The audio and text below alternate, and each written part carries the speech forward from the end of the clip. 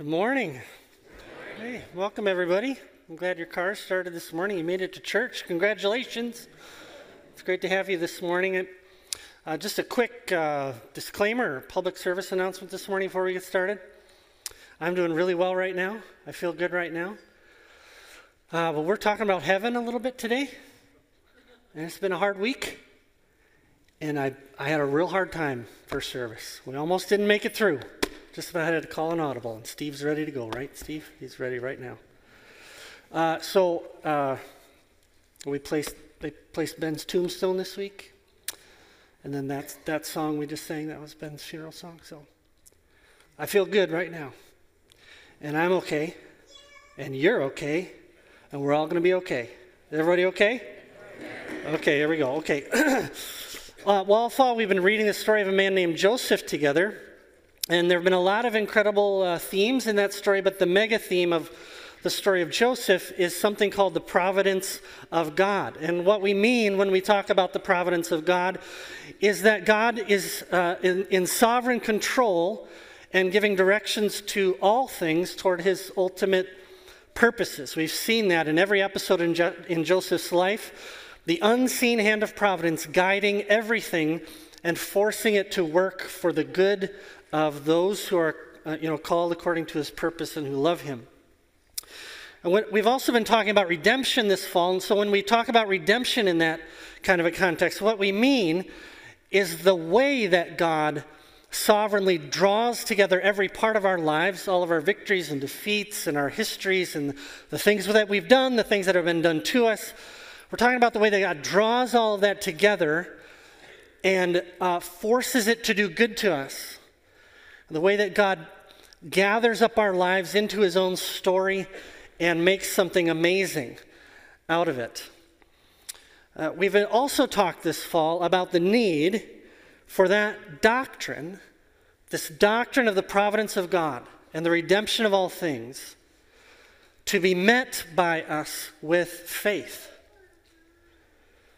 The providence of God, I could show it to you on almost every page of the Bible. I mean, it's taught everywhere throughout the Bible, but it must be met by faith if it is going to be real, and if it's going to change us, and if it's going to have power.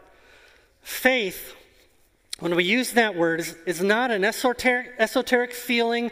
Faith is not an altered state of consciousness. Faith is not even really a religious word. Okay, we put faith in things all the time. You are trusting the chair you sit in right now. All your faith is in that chair. So a person who believes a parachute will hold them up has doctrine. A person who jumps out of a plane has faith. Does that make sense? And Christians are called to be plane jumpers. People who really do put their weight on the things that they believe and move in response to them. So our understanding of the providence of God, that I really do believe God is sovereign over all things and really is working all things together for good, needs to be met by an act of the will that says, and therefore I will trust him. And I am going to obey, and I'm going to respond to him and jump out of the plane, so to speak. Now, that is especially true when you're suffering. It is especially true when you cannot see the whole picture and when everything around you just looks like chaos and confusion. Faith needs to come along and say, even though I cannot see everything that is happening, even though I don't understand what's happening, God has shown me enough, and I'm going to trust him. Okay? Now this morning we're going to be talking about a uniquely difficult set of promises from God. And they're difficult for two reasons. One of them is that they have to do with our future. We're going to be talking today about the redemption of all things in Jesus. And because it's something in the future, it depends entirely on faith. There's almost nothing else I can think of in the Christian life like that. Most things in the Christian life, we're invited to look back at what God has done. We can weigh the evidence. We can look at the eyewitness accounts, et cetera, et cetera. And there's something there that we can see and touch and dig out of the dirt and things like that. But when we talk about the redemption of all things, no one's been to the future. And therefore, it is completely about faith. The second thing that makes these particular promises so difficult is that they are so great. If you slow down to really read what God has said about what is coming, the promises are so incredibly awesome that I would understand if they met with unbelief and a sense of that's a fairy tale. Sometimes people say religion is a crutch for weak-minded people. It's the opiate of the masses. Religion is for people who just can't handle reality, and so they've created this escape hatch into another world, and when things get hard, they open the hatch, and they escape in their fancy to another world. I believed that at one time in my life as well when I was younger. I can only tell you now, without taking too much time this morning, that is simply not how it is. And I would tell you from my own experience, and I've talked with so many of you here who've experienced the same thing. When you are suffering, you are not more gullible, but less. It's when you are hurting that what is real and what is not real become the most important to your soul. Just for my own personal testimony, Darcy and I have never been as sober about reality as we are right now. So the thing about these promises that God has made is that they're unbelievably awesome. The last thing I want to say about them by way of introduction is they're unbelievably powerful too. And that people who take the doctrine we're going to talk about and meet it with faith become invincible. They become indomitable. And it's good news. So, this fall we've seen Joseph's life redeemed by the providence of God. His suffering's been redeemed. We've seen his brothers have their sin redeemed by the providence of God. And there's one more character now in this story whose story hasn't quite come full circle, and that's their father, Jacob. That's what we're going to be talking about basically for the rest of this series, all the way to Christmas. So let's turn to the book of Genesis, chapter 45 this morning. That'll be on page 39 if you want to borrow a Bible from one of the chairs in front of you. While you're turning there, Jacob's a pretty new story pretty new character to the story, excuse me. So just in case you're brand new to Genesis or just need a refresher this morning, here are a few things you need to know about Jacob as we get started. Jacob was the son of Isaac and the grandson of Abraham. So that's Abraham, Isaac, and Jacob are the three great fathers of the Jewish and Christian faiths. And what you need to know is that Jacob was a fighter. Jacob fought with everyone. He wanted position and status and material possession and blessing and vindication. He wanted the affection of others, and so he fought. People have not changed in 4,000 years. Even in the womb, Jacob fought with his twin brother. He came out clutching Esau's heel like he was going to pull him back into the womb and beat him out or something like that. So that's where his name actually comes from. Jacob means the grasper. And that defined his whole life, especially his early life. When Jacob didn't get what he wanted, he would lie and cheat and steal if he couldn't get it by force. So Jacob's name also came to be synonymous with deceit and trickery. And the saddest thing about Jacob's life is that God had already promised everything that Jacob was after. So even before he was born, God made a promise to his mother that Jacob would have all these things he was fighting for. But Jacob just could not trust God. We call it unbelief. It's a decision or an inability to not trust what God has said and act on it. That was always the root issue with him. And some of us know that personally. I mean, for some of us, we just have a story of wrestling with belief. I have a couple of brothers like that. I don't know if it's just, personalities or family histories or whatever it is, but sometimes faith is harder. Now, last week, Pat mentioned that God never appeared to Joseph I'd never noticed that before. God never appeared to Joseph. God revealed himself to Joseph by the unseen hand of providence. At each step of the way, he was with Joseph. But Jacob, his dad, had several powerful personal encounters with God. They're some of the most famous stories in the book of Genesis. I want to just share one with you, okay? I want to share one appearance of God to Joseph, and I've chosen this one because it's the closest chronologically to the Joseph story. It's in Genesis chapter 35, okay? So you got your Bible open. Take a look at chapter 35. That's on page 29, if you want to borrow a Bible. This is the third or fourth time God has appeared to Jacob, and I want you to just hear the language of God's blessing. Chapter 35, verse 9, God appeared to Jacob again when he came from Padan Aram and blessed him. And God said to him, "Your name is Jacob. No longer shall your name be Jacob, but Israel shall be your name." Israel means wrestles with God. Okay, so that's Jacob's official covenant name is the wrestler. So he called his name Israel. Verse 11, and God said to him, "I am God Almighty. Be fruitful and multiply." So that's the original blessing, way back to chapter 1. This is the blessing of Eden, and now it's being given to Jacob. And God says, "A nation and a company of nations shall come from you, and kings shall come from your own body. And the land that I gave to Abraham and Isaac I will give to you, and I will give the land to your offspring after you." And God went up from Jacob in the place where he had spoken with him. So these are typical of God's promises to Jacob all the way through his life. I'm going to bless you with the blessing of Eden. I'm going to make you a great nation. Kings are going to come from your family. And the land that I promised your fathers, I'm promising to you. He also usually adds, "And I will be with you." It's not in this one, but that's usually added as well. So here's another amazing encounter with God. And an amazing set of promises.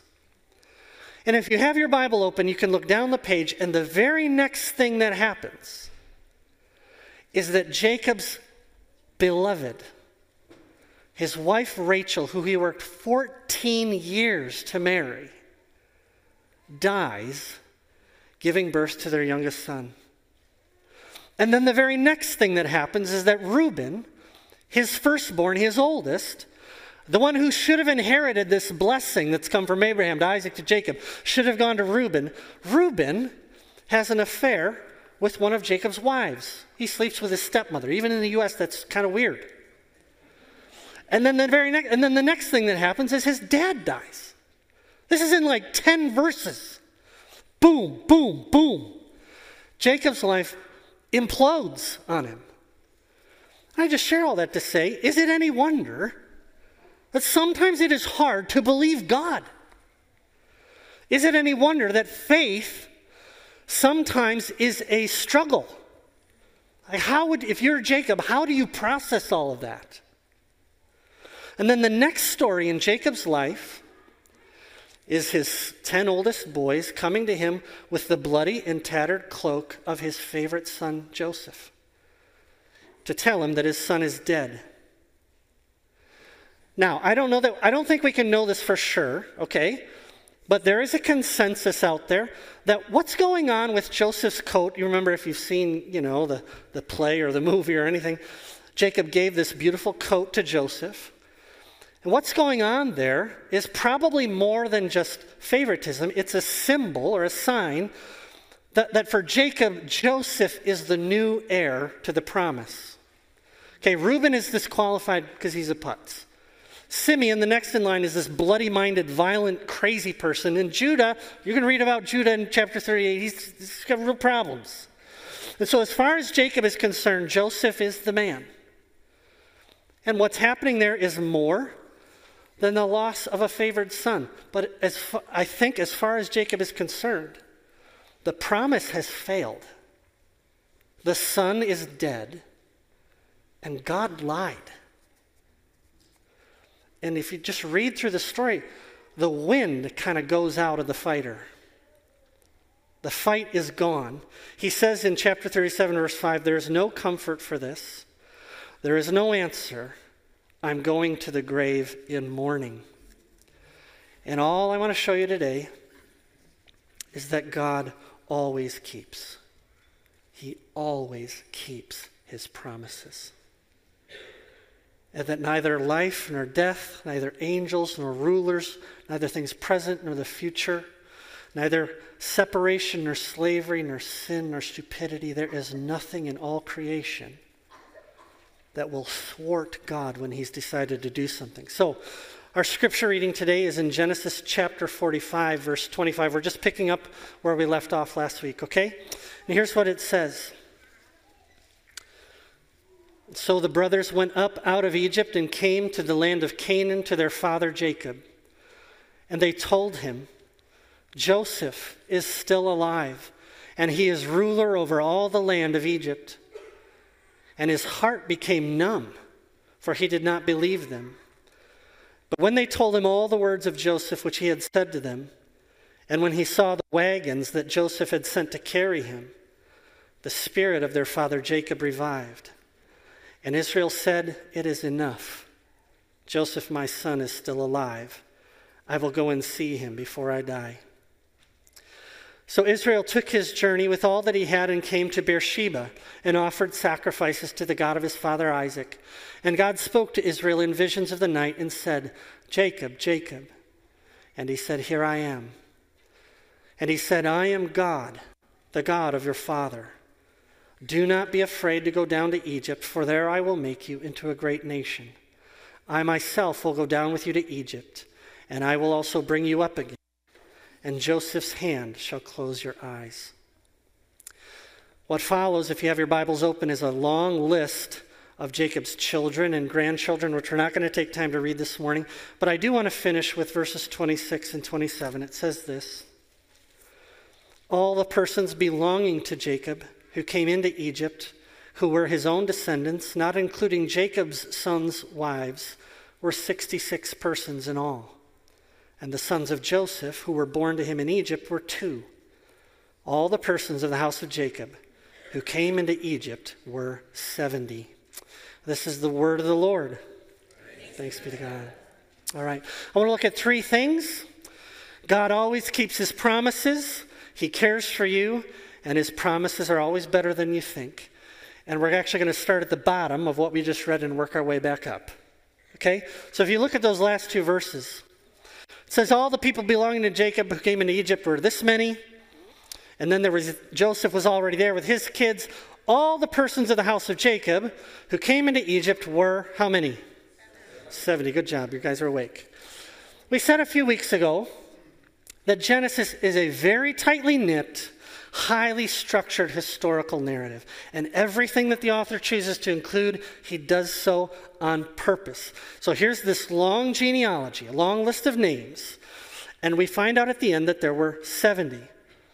Now, not just throughout the Bible, but throughout the ancient Near East, okay, everyone who read this first would have recognized this is a highly significant symbolic number representing that the family is whole. There's peace, there's perfection. And for the first time, this family really is ready to be and to do what God has called them to be and to do. Okay? And what is that purpose that God created this family for? Well, this genealogy has a cousin genealogy way back in Genesis chapter 10. In Genesis chapter 10, we're given another highly structured list of Noah's descendants and the nations that came from Noah's family. It's called the Table of Nations. And for 1,000 points, can anyone guess how many nations there are there? 70. 1,000 points for you. So the whole story of Abraham, Isaac, and Jacob is framed up on one end, or both ends, by these highly structured, selective genealogies with this culturally significant number of 70 to just let us know, or it's a reminder, it's like a hyperlink, to remind us that since the very beginning, God's purpose was always the salvation and the redemption of every nation and people on earth. That has always been the plan. It's a reminder of those deep, deep currents of God's providence that are always flowing beneath the story. So in the apparent chaos and craziness of Jacob and Joseph's lives, there has always been this one thing that God is working out. He has promised to redeem and save all the nations. Now, from our chair, by the way, we can connect not just Genesis 10 and 46, but Genesis 10 and Revelation. So from our seat, this is Revelation 7:9. This is the end of the story, okay? It says, therefore, behold, I looked, and a great multitude that no one could number, from every nation, from all tribes and peoples and languages, were standing before the throne and before the Lamb, clothed in white robes with palm branches in their hands, and crying with a loud voice, salvation belongs to our God who sits on the throne and to the Lamb. So this is the point. Through all the twists and turns of Abraham's life, and there were a lot of twists and turns, and through all the twists and turns of Isaac's life, and through all the twists and turns of Jacob's life, God kept his promise. And he did what he said he would do, and he always does what he says he's going to do. That's why this genealogy is here. And what God is going to do is always better than we think. It is always better. I don't know how often we reflect on this, but how bizarre that we're sitting in Hudson, Wisconsin, worshiping Jesus together. Have you thought about that? If you could tell Jacob, go back in time and tell Jacob, hey, I'm from Hudson, Wisconsin, and we worship the king that God promised would come out of your family. We love that dude. He'd be like, who are you? This morning, there are Christians gathered in the United States and Canada and Brazil and Mexico and Liberia and Ghana and Ethiopia and giant soaring stone structures in Scotland and the Czech Republic and in bombed out buildings in the Ukraine and in little tiny house churches in Uzbekistan and across India and China and huge, huge mega churches in Seoul, South Korea and little villages in the Fiji Islands and in Australia. Jesus is being lifted up in the worship of his people, in thousands of languages and in every imaginable circumstance. Yeah. They're worshiping the Lion of Judah together. So just imagine that conversation. You back, hey, Jacob, I'm from the future and it's great. You couldn't believe we're worshiping Jesus all over the world, and there's this thing called the internet. It's amazing, and we just cast it into closed countries and all this other stuff, and and how would you explain this? How would you explain what's going on today? Oh, and by the way, the world is round. Surprise! There's just like these whole other continents you don't know anything about. God always, always keeps his word, and it is always better than you think it will be. Like no one ever gets to the end of seeing the things that God has done and says, like, is that it? Or like, is there like an epilogue or something, Like, where's the good stuff? That never ever happens. Second thing. So God always does what he says he's going to do. Second thing I want you to see is the care of God for Jacob in the midst of this. Look at verses 2 and 4. So this is the fourth or fifth time God has appeared to Jacob. It says that Jacob stopped in Beersheba on his way to Egypt. Beersheba is the last town in the promised land. And so Jacob is at the border. He's about to leave his home. He's about to become an immigrant. And he's afraid. And God comes to him in the night and says, Jacob, Jacob. And Jacob says, here I am. And he says, I am God, the God of your father. Do not be afraid to go down to Egypt, for there I will make you into a great nation. I myself will go down with you, and I will bring you up again. And Joseph's hand shall close your eyes. That's my favorite sentence in everything we've read today. Joseph's hand shall close your eyes. I'll be with you. You're going into exile, but you won't be alone. And at the end of your life, Jacob has been fighting and fighting and fighting, and God is letting him know, at the end of your life, there will be peace, and your family will be there. And even your son, Joseph, whom you love, who you thought was dead, he himself will close your eyes. And then God says, I will bring you home. I will bring you back to the land of your fathers. It's a promise that God is going to bring Jacob's story to an end in peace. One of the most common objections to the sovereignty of God or the doctrine of God's providence is that it reduces us to something like cogs in some great cosmic machine. But that is just not so. You cannot get there from here. Our God is in the heavens, and he does all that he pleases, Psalm 115. And his eye is on the sparrow, and he has numbered the hairs of your head. He collects every tear, Psalm 56. And Joseph's hand will close your eyes. God is not using you. He is not amused by your suffering. You are not disposable to him. But there is more going on than we can see in any given moment.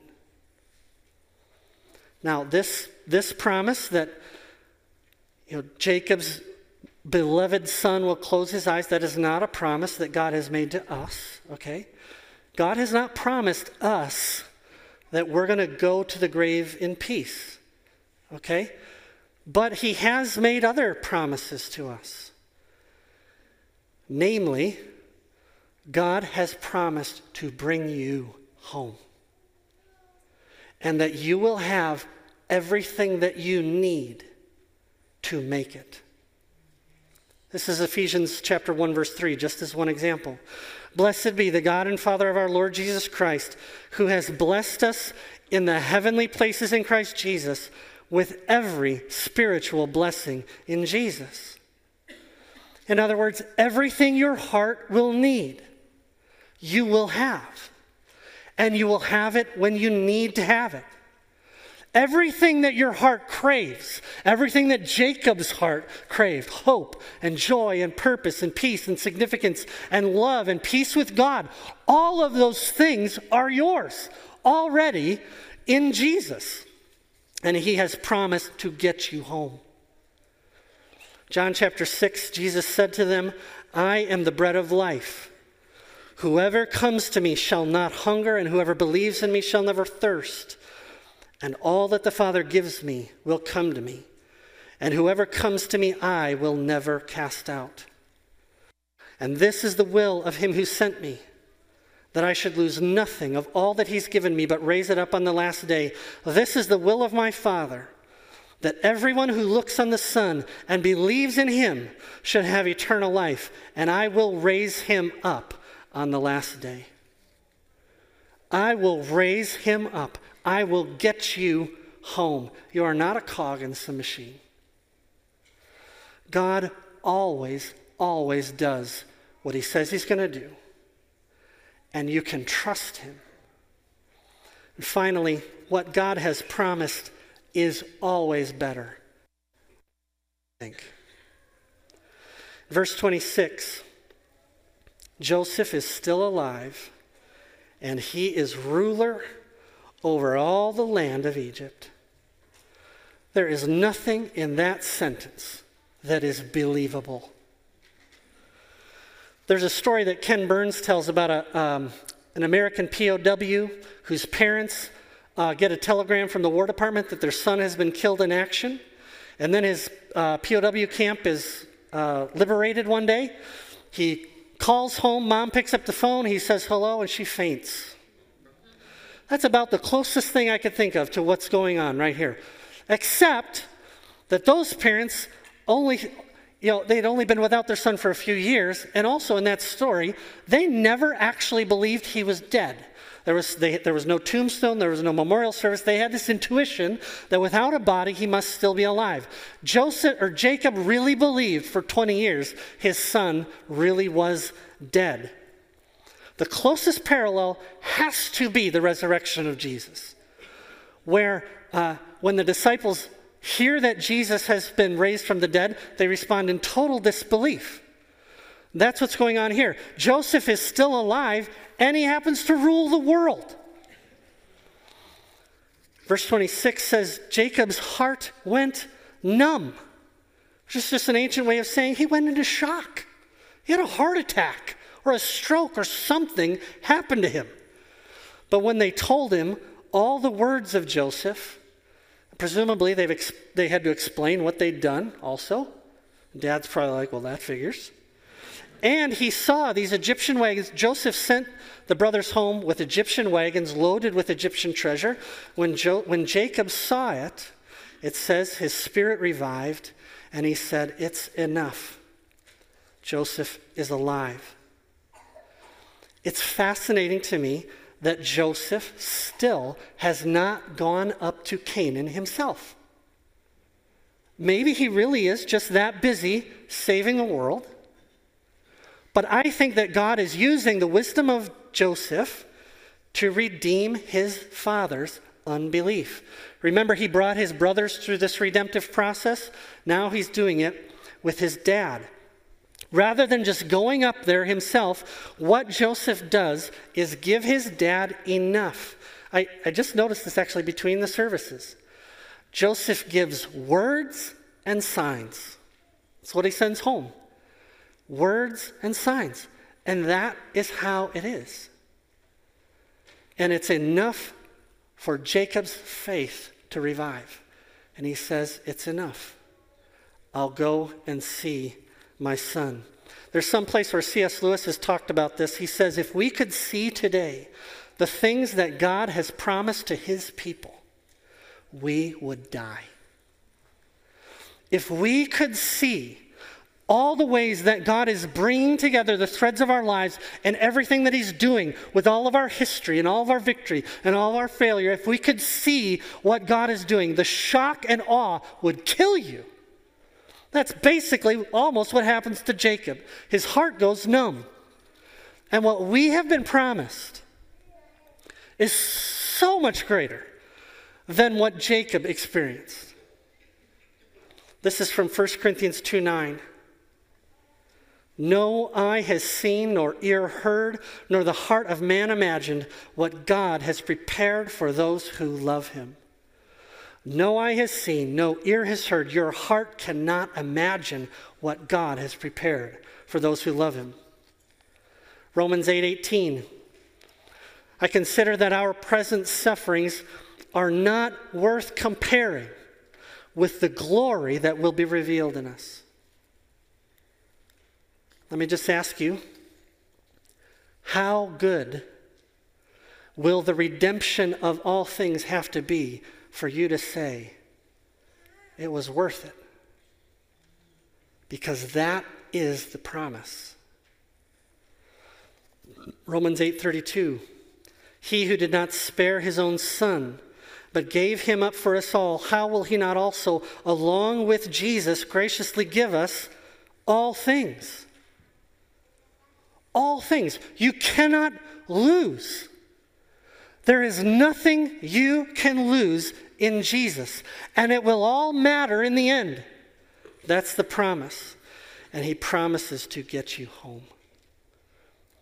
Now, what do we mean when we talk about home? I actually do not mean heaven today.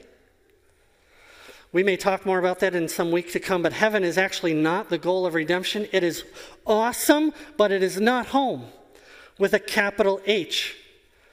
Heaven is not the far distant country that Hebrews tells us about. Heaven is one stage in the process of our redemption. So we live in this stage right now where it's Jacob's story and our story and the story of Jesus, okay? Heaven is another stage. The Bible says to be absent from the body is to be present with the Lord, but it is not home. And the ultimate promise is that one day the veil between these two worlds will be gone.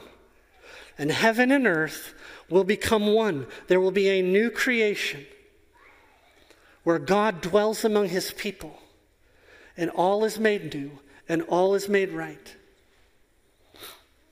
Ephesians 1:10 says that God's purpose is to bring all things in heaven and on earth together under one head, which is Christ. No separation between that world and this any longer. Habakkuk the prophet says a day is coming when the glory of the Lord will cover the earth as the waters cover the seas. This is a famous passage from Revelation chapter 21. It says, "And I heard a loud voice from the throne saying, 'Behold, the dwelling place of God is with man. He will dwell with them, and they will be his people, and God himself will be with them as their God. He will wipe away every tear from their eyes, and death shall be no more. Neither shall there be mourning, nor crying, nor pain any more, for the former things have passed away.' And he who was seated on the throne said, 'Behold, I am making all things new.'" These are just a handful. Here are just a few more. The Bible says we will reign with Christ. We will reign with him forever and ever. 2 Timothy 2. There will be perfect justice, righteousness, and holiness. There will be rewards and honor for those who persevered. There will be healing. Satan and all spiritual powers of darkness will be cast into hell. And the last enemy to be destroyed will be death itself. And on that day, there will be some things that matter. And there will be a lot of things that just don't anymore. And I know that sounds like a fairy tale. It sounds kind of like Joseph, your son, is alive and he rules the world. God always does what he said he will do. And a new world is coming. And in that day,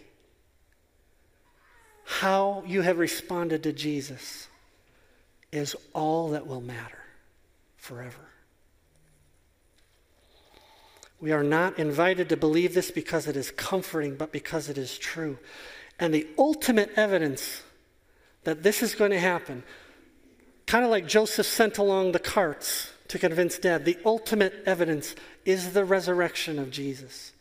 If he has been raised from the dead, then it is all going to happen, just as he said. God always keeps his word. You can trust him. And it is always better than we think. And for people who meet that doctrine with faith, there is hope, courage, vitality, and an invincible spirit. Let's pray.